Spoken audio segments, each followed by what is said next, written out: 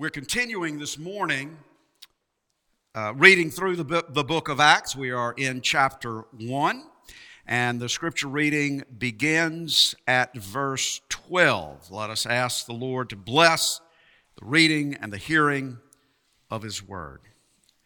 Our gracious Heavenly Father, we pray now for the blessing of the Holy Spirit upon us anew and afresh, to give us spiritual wisdom and insight. We pray that you would illumine our minds, open our ears, open our hearts, that we might receive your word and be built up in true faith to the glory of your name through Christ, our Savior. Amen. Let us hear the word of God. It is written, "Then they," the apostles, returned to Jerusalem from the mount called Olivet, which is near Jerusalem, a Sabbath day's journey away. And when they had entered, they went up to the upper room where they were staying. Peter and John and James and Andrew, Philip and Thomas, Bartholomew and Matthew, James the son of Alphaeus, and Simon the Zealot, and Judas the son of James. All these, with one accord, were devoting themselves to prayer, together with the women and Mary, the mother of Jesus, and his brothers. In those days, Peter stood up among the brothers, the company of persons was in all about 120, and said, "Brothers, the scriptures had to be fulfilled, which the Holy Spirit spoke beforehand by the mouth of David concerning Judas, who became a guide to those who arrested Jesus. For he was numbered among us and was allotted his share in this ministry. Now this man, Judas Iscariot, acquired a field with the reward of his wickedness, and falling headlong, he burst open in the middle, and all his bowels gushed out. And it became known to all the inhabitants of Jerusalem, so that the field was called in their own language Akeldama, that is, field of blood." Peter continuing, "For it is written in the book of Psalms, 'May his camp become desolate, and let there be no one to dwell in it, and let another take his office.'" So one of the men who have accompanied us during all the time that the Lord Jesus went in and out among us, beginning from the baptism of John until the day when Jesus was taken up from us, one of these men must become with us a witness to his resurrection. And they put forward two, Joseph, called Barsabbas, who was also called Justus, and Matthias. And they prayed and said, "You, Lord, who know the hearts of all, show which one of these two you have chosen to take the place in this ministry and apostleship from which Judas turned aside to go to his own place." And they cast lots for them, and the lot fell on Matthias, and he was numbered with the 11 apostles. And now unto him who loves us, who has freed us from our sins by his blood, to Jesus Christ be all praise, honor, and glory forever and ever. Amen. After Jesus' ascension into heaven, the 11 remaining apostles returned to Jerusalem to wait for the promised outpouring of the Holy Spirit. And there was a 10-day interim between Jesus' ascension into heaven and the day of Pentecost. And during that 10-day period, the 11 remaining apostles, together with other believers, gathered together in the place called the upper room, perhaps the very same place in which the apostles had celebrated the Passover with Jesus when he instituted the Lord's Supper on the night when he was betrayed. And Luke lists for us the name of these 11 remaining apostles, with the name of Judas Iscariot being conspicuously absent. Now Luke tells us that with one accord they were devoting themselves to prayer. And that means that these apostles, during this interim period, believed that prayer was their number one priority. It was the most important thing for them to do. And They were of one accord. They were united in heart and mind and soul in their prayer. And it is reasonable to suggest that most likely they were praying in eager anticipation of the coming of the Holy Spirit. They were praying expectantly for what Jesus had promised, which, by the way, is the biblical way to pray. Prayer is asking God for the things that He has promised in His Word. Sometimes we get mixed up. The apostles might have said, oh, well, Jesus told us that He's going to send the Holy Spirit, so He's going to send the Holy Spirit, so we don't have to worry about that. We'll just kind of sit around and wait for Him to send the Holy Spirit. No. I mean, that kind of human logic is Satan's logic. We pray for that which God has promised. They were eager, they were expectant, and it is reasonable to suggest that they were likely praying that they themselves would be ready to receive the Spirit, that they would be prepared vessels for the indwelling Spirit, and that they would then respond as obedient servants in the power of the Holy Spirit. So there's great expectation expressed in fervent prayer with one accord. Luke also mentions the women who had been followers of Jesus. In the Gospel of Luke, Luke likewise mentions the important role that the faithful women played during Jesus' earthly ministry. But in particular, at verse 14, Luke is careful to note Mary, the mother of Jesus. She was among that first fellowship of believers in Jerusalem, gathered together with the apostles. Now, her presence there indicates a couple of things worth noting. First of all, Mary, the mother of Jesus, gathered with the apostles and the other believers as a believer herself in the Lord Jesus Christ. Her Son was her Savior. And she was a member of the church. She was not set apart from them in a special position over them, but along with the others and under the leadership of the apostles, Mary lived as a member of that fellowship and joined in prayer with them and a life of discipleship. But I do think that Luke, by making this particular note, is in a way showing a respect for Mary, the mother of Jesus. She was there. Now, secondly, I want you to think about this with me. Mary's presence with them there in the upper room stands as a reminder to us of the true reality of the humanity of Jesus. She gave birth to Him. I know that sounds so obvious, but the point is that her presence there in the company of the apostles, there she is. His mother was living proof, you see, that Jesus was not a ghost. Jesus, who had ascended into heaven, was not a spirit in the guise of a man, not an angelic being, not an apparition, but a real man of human flesh and blood.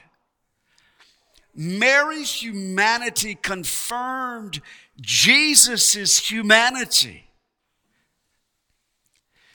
reminding the apostles, reminding us that He, the Son of God and the only mediator between God and man, having taken upon Himself our human nature, was fully suited to be the Savior of sinners.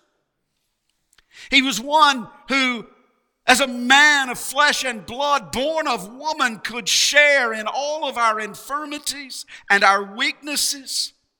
And as a man, as the second Adam, as our representative head, he could bear in his own body our sins upon the tree and pay the debt of human sin and rise again in his human body to give life, glorified human eternal life to all who trust in him. That's the fullness of our redemption, the redemption of our bodies. His body was raised from the dead, ascended into heaven, and was glorified. And that is the assurance that our bodies, laid in the dust, will be raised and glorified for life eternal with him forever.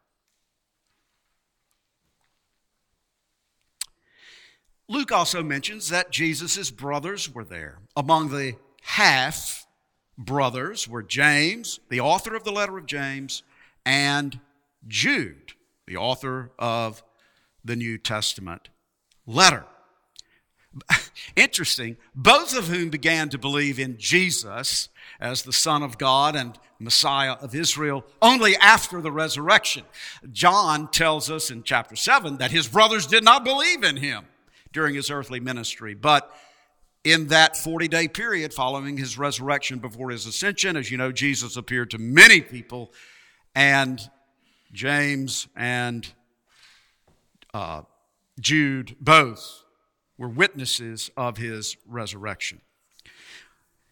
Now, in this passage, we see that from the beginning, the true church of Jesus Christ was a gathered body. The apostles and the other believers were gathered with one accord, devoting themselves to prayer.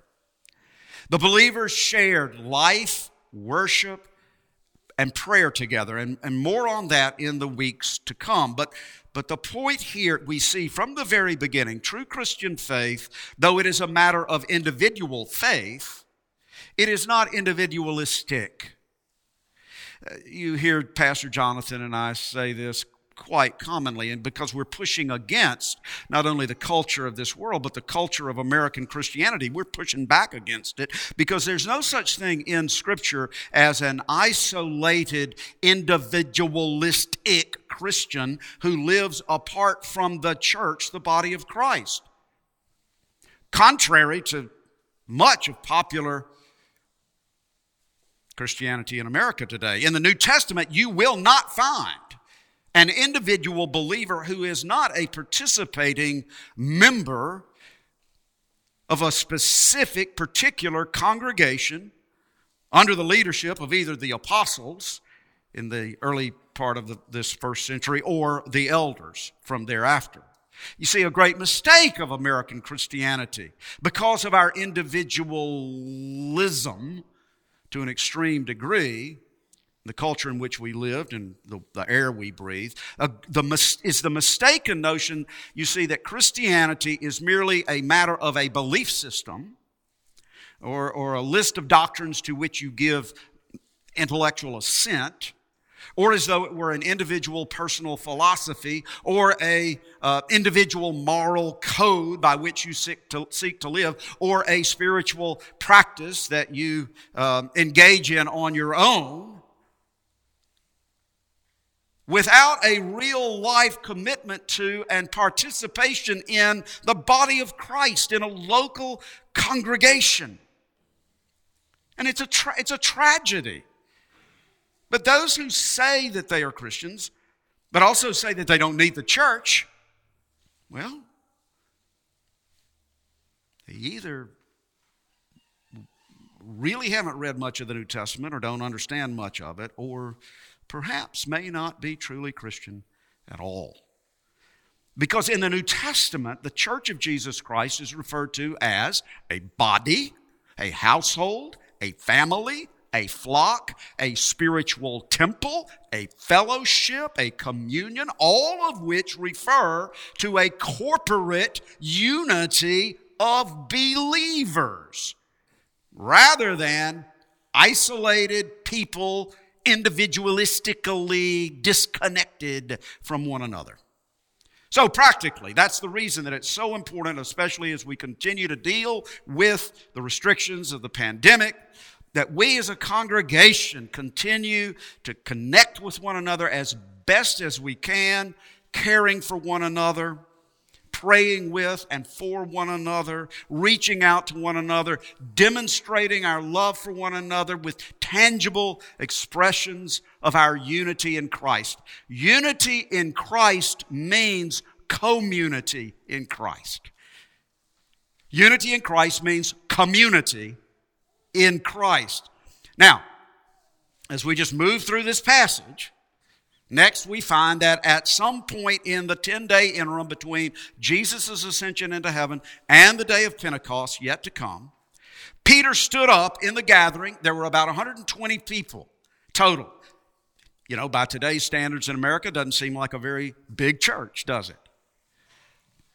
But that's the little seed in Jerusalem of the first century.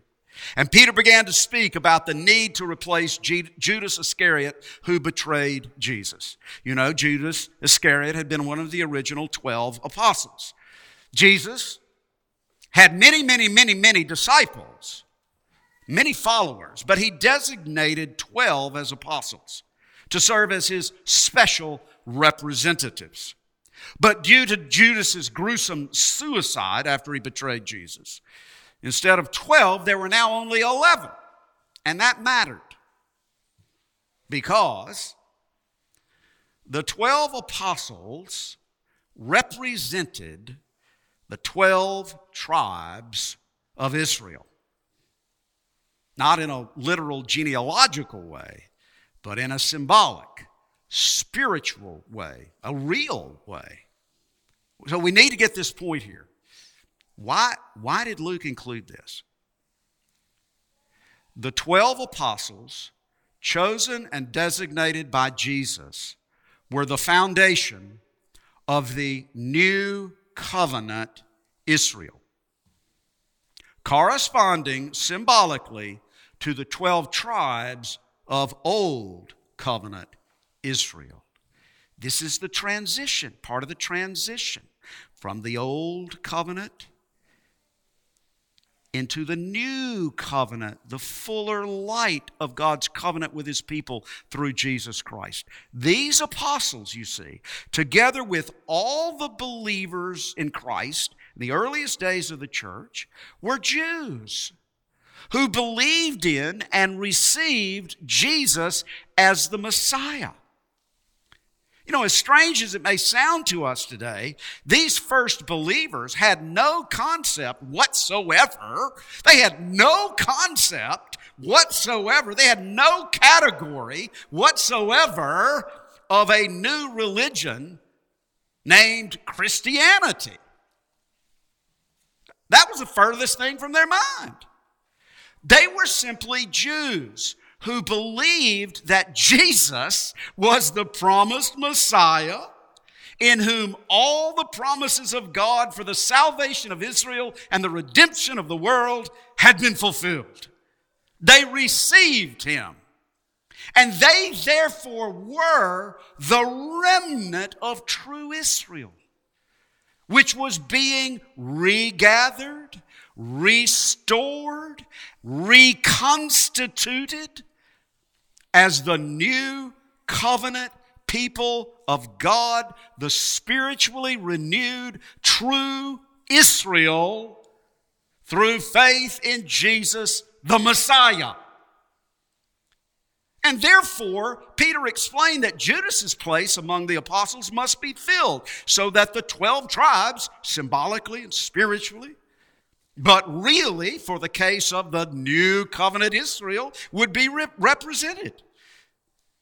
The new covenant Israel, the church of Jesus Christ. And then Peter continued to set forth the qualifications of the office of the apostle. He had to have been among the followers of Jesus from the very beginning, from the time that Jesus had been baptized by John, until the day of his ascension. So he had to have been a a faithful disciple of Jesus throughout Jesus' entire earthly ministry. Secondly, he had to be an eyewitness of Jesus after his resurrection. He had seen Jesus risen from the dead, and he had to have the special calling and commission of Christ himself.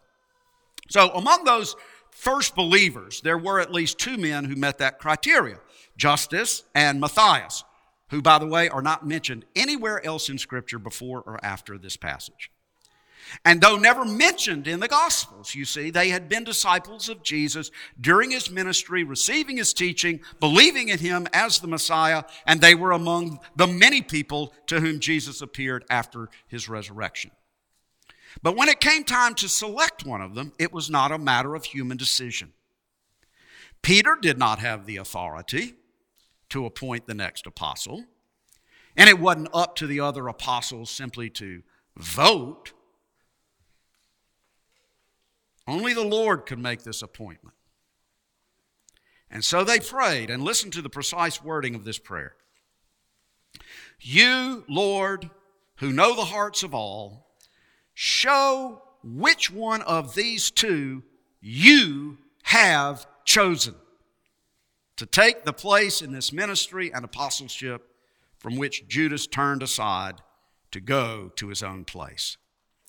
So in this very specific and particular instance of filling the apostleship vacated by Judas, the apostles cast lots, using marked stones, probably shaking them in a box and rolling them out of the box. This was an Old Testament practice, which evidently was discontinued by Christians after the outpouring of the Holy Spirit at Pentecost. You never read about it again in the New Testament.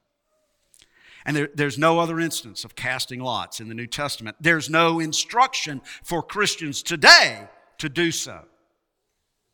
Today, we have the written Scriptures and the indwelling presence of the Holy Spirit to lead us in our decisions. It is also the case that we will not be making any decisions that fit the category of replacing an apostle. But when the lot was cast, it fell to Matthias, and he was numbered with the others for a total of 12, again, symbolically corresponding to the 12 tribes of Israel, for the apostolic foundation of the new covenant Israel, the church of Jesus Christ.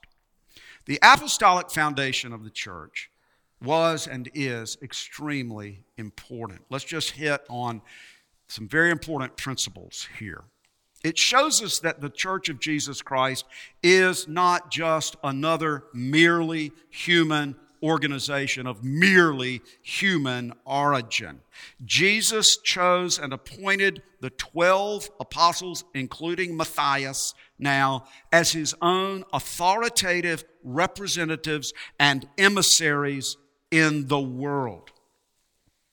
The apostles, or those who served as their penmen, were the authors of divinely inspired Scripture. For example, Mark was the penman of the Apostle Peter, and Luke was the companion of the Apostle Paul. And let me say again that these apostles were designated by Christ to be his authoritative representatives and spokesmen in the world. So as we, every now and then you bump into somebody who might say something like, well, I like Jesus a lot, but I really don't care for the Apostle Paul.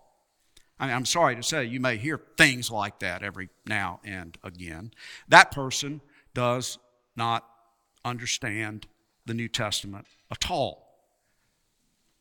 Because Jesus Christ called and commissioned the apostles, whose writings we have in the New Testament, to communicate his word to us. So everything that the apostles wrote in the New Testament is the word of Jesus Christ. They had a unique role and place in church history in the first century as the foundational leaders of the church. In his letter to the Ephesians, Paul tells us that the church is, quote, built on the foundation of the apostles, Christ Jesus being the cornerstone. That's the imagery of the church as a living spiritual temple. The New Testament tells us that the ministry and authority of the apostles were confirmed by, quote, signs and wonders and various miracles. That's in Hebrews 2:4. And we read about the apostles working signs and wonders and various miracles in the book of Acts. We'll get there. The Apostle Paul likewise affirmed his apostolic ministry by writing to the Corinthians, saying, quote, the signs of a true apostle were performed among you with utmost patience, with signs and wonders and mighty works, confirming that the apostles were working with the direct power of Jesus Christ. And so, the point is, today, we do not look for, we do not follow, we do not get excited about people who claim to work supernatural signs, wonders, and miracles, or who claim to have new supernatural revelation from God. Of course, yes, we pray for God Himself to work with supernatural power in remarkable ways for His own glory as He pleases. Yes, we pray for that, but we put no faith in particular individuals who claim to be miracle workers. Yes, we pray for the Holy Spirit to illumine our minds so that we may gain better spiritual wisdom and insight from the Scriptures. But we do not look beyond the Scriptures for some new revelation or some supposedly new prophetic word. We submit ourselves to the authority of the apostles under the authority of Jesus Christ by submitting ourselves to the written word of Scripture, which is the word of Christ. But we do not submit ourselves to anyone who claims to be a modern day apostle. There are no modern day apostles. The apostles of the first century laid the foundation of the church with the authority of Jesus Christ. And that's a very good thing to know. That's a very good thing to know. It gives us great security. They did not get it wrong. They did not misrepresent Jesus Christ. They did not fail to tell us something we needed to know. We don't have to wonder or seek for something new to tell us about what we need to believe about God in Jesus Christ and how are we to live in relationship with Him. No. The apostles were the ones to whom and through whom divine revelation was given by the Holy Spirit. On the night of the Last Supper, Jesus said to His apostles, the Helper, the Holy Spirit, whom the Father will send in my name, He will teach you all things and bring to your remembrance all that I have said to you. And when the Spirit of truth comes, He will guide you into all the truth. He will take what is mine, that is Christ's word, and declare it to you. Now, on the night of the Last Supper, when Jesus was saying this to the apostles, He was authorizing the apostles to write the New Testament, His word, by the inspiration of the Holy Spirit. When the apostles and their penmen wrote the documents of the New Testament, they wrote with the authority of Jesus Christ Himself. That is the reason that for the true Christian church, there is no further divine revelation beyond the Scriptures. To be an apostolic church is to be a church built upon the foundation of the prophets and the apostles, which means being a church built upon the divinely inspired Scriptures. And that's who we want to be, for there's no other true church than one with this foundation. And the Holy Spirit at work in our lives today leads us into the truth as we submit ourselves to the truth of the word written by the apostles through the inspiration of the Spirit. Now, so here we are today in Monroe, Louisiana, or wherever you may be in internet land in 2021. We didn't get here by accident as Christians. You see, because we're here as Christians because since his ascension into heaven and the consequent outpouring of the Holy Spirit, Jesus Christ has been building his church on the foundation of the apostles for more than 2,000 years all over the world, and the gates of hell have not prevailed against it. The worldwide church of Jesus Christ, built upon the foundation of the apostles, is the imperfect, yes, imperfect, but visible kingdom of the Lord Jesus Christ on earth. Built upon the foundation of the apostles, the church is the now not yet perfect city of the living God on earth. Built upon the foundation of the apostles, the church of Jesus Christ is the household of God, the dwelling place of God by his Spirit. The church of Jesus Christ is the outpost of heaven on earth. And most gloriously, the church of Jesus Christ is the bride of Christ, his beloved, for whom he died and for whom he will come again to receive and to present to himself in splendor without spot or blemish. So the question is, what is your first identity? What is your first identity? As a citizen of the United States of America, or as a citizen of the one church, the new covenant Israel of Jesus Christ, the holy nation, his holy nation comprised of people of all the nations of the world redeemed by his blood.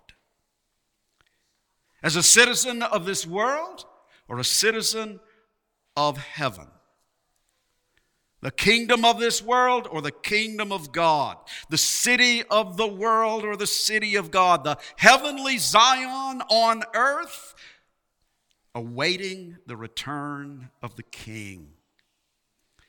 As we shall sing in the closing hymn, a hymn about the joy and triumph of being a member of Christ's church, now and forever through true faith in him, having been called out of the world, out of darkness and into his marvelous light, into his household, into his family, into his kingdom.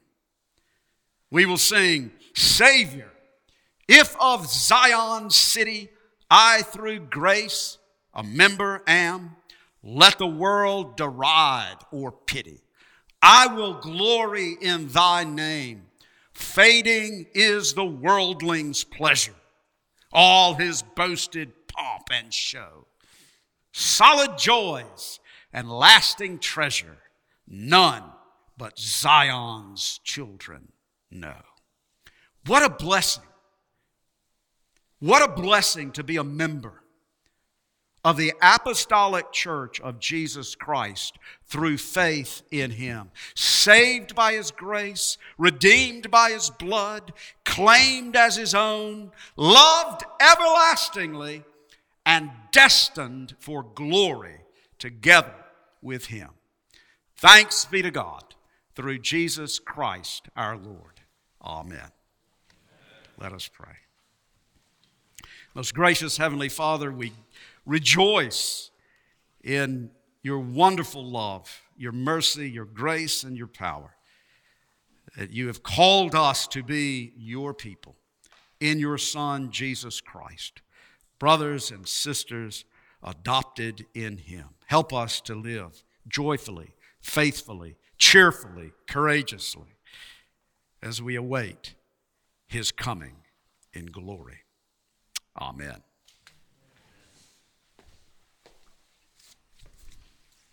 In response to the gospel of Jesus Christ, I invite you now to stand as we affirm our faith, the faith of the one church of Jesus Christ throughout history and throughout the world. In the words of the Apostles' Creed. Christian, in whom do you believe? I believe in God the Father Almighty, maker of heaven and earth, and in Jesus Christ, his only Son, our Lord, who was conceived by the Holy Ghost, born of the Virgin Mary, suffered under Pontius Pilate,